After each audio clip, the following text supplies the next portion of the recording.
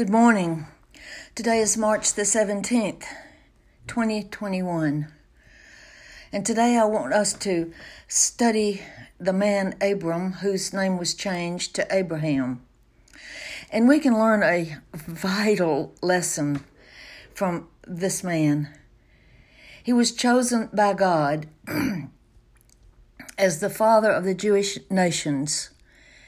He lived in Ur of the Chaldees, and God told him to get out of his country, from his kindred, from his father's house, and go to a land that I will show you. He didn't even tell him where the land was. He just said, leave your land, leave your father's house, and go where I tell you. Now, if we back up to chapter 11, the last two verses, we find that Abram's father, Terah, took Abram and his wife Sarah and Lot and Terah's wife, and they left and went to Haran, and they stayed there. They took all their possessions. Now, in chapter 12, verse 1, the important word in that verse is had, H-A-D. You see, before they left Ur of the Chaldees with the family and stopped in Haran, God had already told Abram what to do. And he said, leave your family and leave your possessions. Lot left, but he went with his whole family and all of his possessions.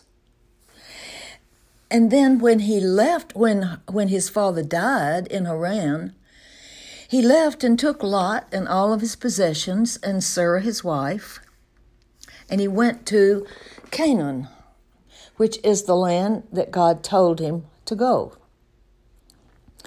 He obeyed by going, but he disobeyed by taking Lot and his possessions with him. Now, in Genesis chapter 12, verses 2 and 3, we have an important covenant that God made with Abram. Now, there's a big difference in a covenant and a contract. A contract is made between two parties. They both agree and sign the contract. But a covenant is only made by one person, and the beneficiary does not sign it, nor is the covenant conditional on the beneficiary's behavior. So God just simply said, I will make of you a great nation. I will bless you and make your name great. You'll be a blessing. I will bless them that bless you, and I will curse them that curse you. And in you shall all families of the earth be blessed. What a promise. What a covenant. And I want you to realize that it stands today. It still stands. And any nation that blesses Israel will be blessed. And any nation that curses Israel will be cursed. Now, I think one of the greatest things that President Donald Trump did was to move the American embassy to Jerusalem, the capital. There is no embassy located in any country outside of the capital of that country. But no president of the United States has had the courage to move the American embassy to Jerusalem because of Gaza and the West Bank. Those two pieces of property are occupied by the Arabs. And every president has been afraid of what the Arabs would do if they moved it. Of course, Donald Trump wasn't afraid, and he did what was right. And there's not been one word spoken by one Arab against it. And now, I'm not sure the number, but there are either 6 or 9 embassies that have relocated to the capital, which is where they should be. Now, that covenant is never broken. And every nation that has turned against Israel has lost their power in the world. You can go back in world history. Rome destroyed Israel. Italy is not a strong power today. Britain betrayed Israel when they controlled it, and the British Empire fell. So this covenant is important. It's important for nations, but it's important for you and me. You see, if we support the nation of Israel and the descendants of Abraham, Isaac, and Jacob, there's a blessing in that. Now, Abraham departed as God had spoken to him, but it says in verse 4, Luke went with him. That's important to say. Luke went with him because he partially obeyed. Now, when God tells you what to do it God's way. Don't take away from it or add to it. And we'll discuss later on in our podcast series what God tells us to do today. And if we are obedient, God blesses us. Now, they went to Canaan, and there was a famine in the land. And so Abram, it made sense to go to Egypt because there was food in Egypt. Now, logically, that makes good sense. If there's no food in your land and there's food in an adjacent country, why not go there? Because Egypt represents the world. Always in the Bible, Egypt speaks of the world. So, what's the practical application for you and me in that lesson? If you have a need, you have a choice to make. You can look to the world to meet your need, or you can look to God. Now, if you look to the world, you probably will see, literally and practically, how you can get help. If you look to God, you have no idea how He can help you. But remember, in the New Testament, in Philippians, we're told God will meet our needs according to His riches in glory. And faith is simply believing what you don't see. So if you turn to God in your time of need, you have to do it by faith. You don't see what He's doing. You don't understand what He's doing. But when He works and when He comes through, what a thrill and what a blessing. So they went to Egypt. When the famine ended and they came back, Sarah brought an Egyptian servant with her. She was a handmaid to Sarah. Her name was Hagar. Now remember, God had promised Abraham and Sarah a son. And Abraham, I think, was 100. I'm not sure how old. And Sarah was in her late 90s. Now, come on. I am almost 90. It's impossible for me to have a baby. And that's the way Sarah felt. I can understand that. And so God promised the impossible. But we read over in the New Testament that all things are possible with God.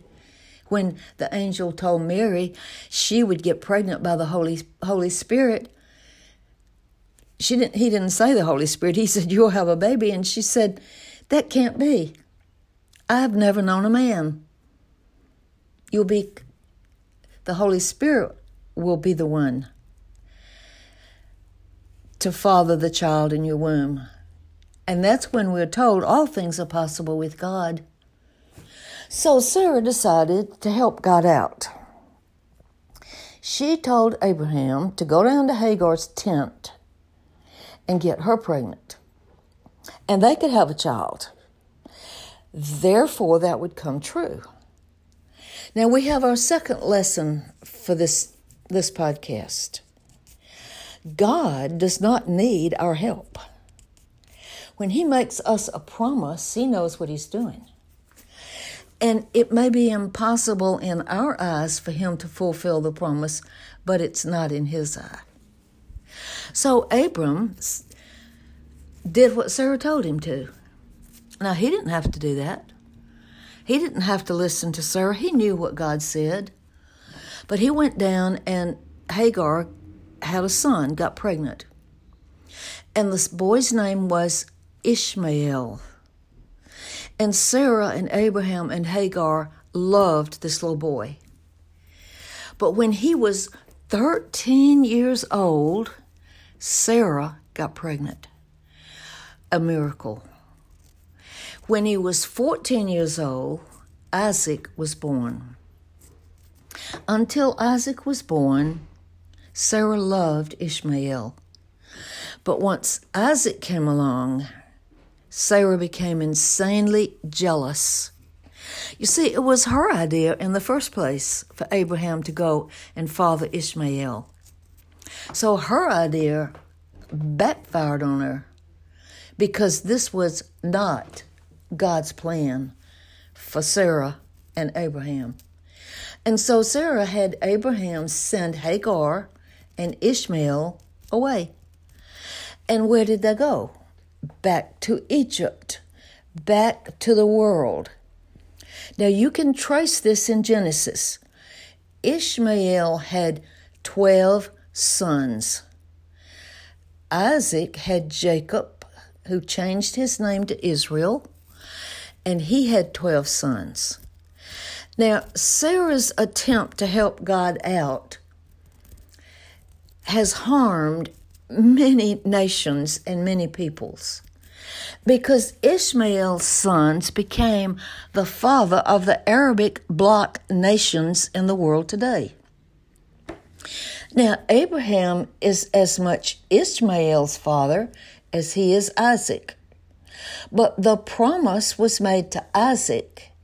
Sarah's interference brought Ishmael into being, and Ishmael and his 12 sons and all of his descendants today believe that the land of Israel, which was Canaan, belongs to them. And thus we have the fight between the Muslim nations and the Jewish nations. And the world has taken sides. And so you can see the devastating consequences of helping God out. Now, in the few minutes we have left, let's go back to Lot to complete the lesson for today. Lot and Abraham were so wealthy they could no longer live together. They had too many possessions, and the people that worked with them couldn't get along. Neither could Abraham and Lot. So they had to split up. In my lifetime, I have seen money cause great problems in families. It splits families like nothing else will. And so Abraham said, Lot, you have to leave. Now you go wherever you want to. You look out over this great land and you pick the land you want, and I'll take the rest. Guess what Lot picked? He picked a plot of land facing Sodom and Gomorrah, the most evil cities that ever existed.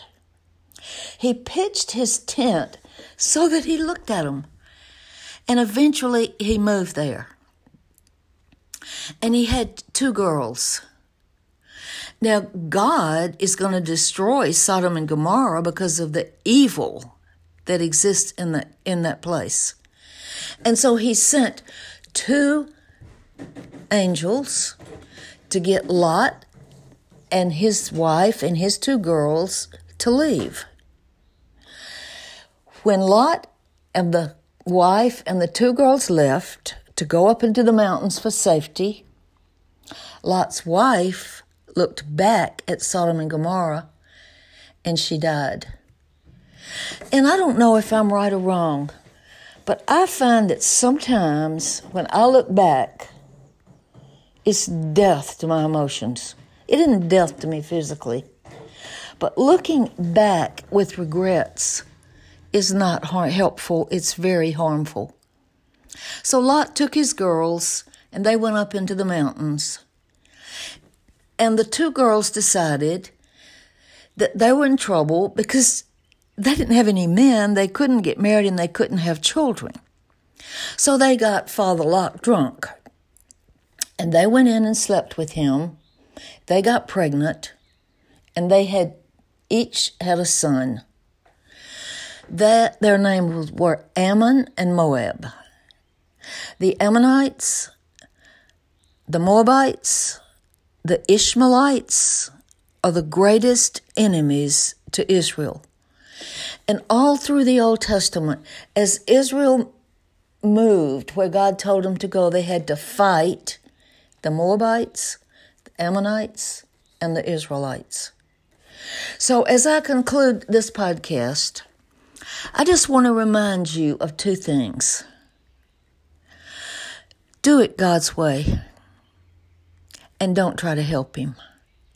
Live your life by faith, trusting in His promises, and He will come through.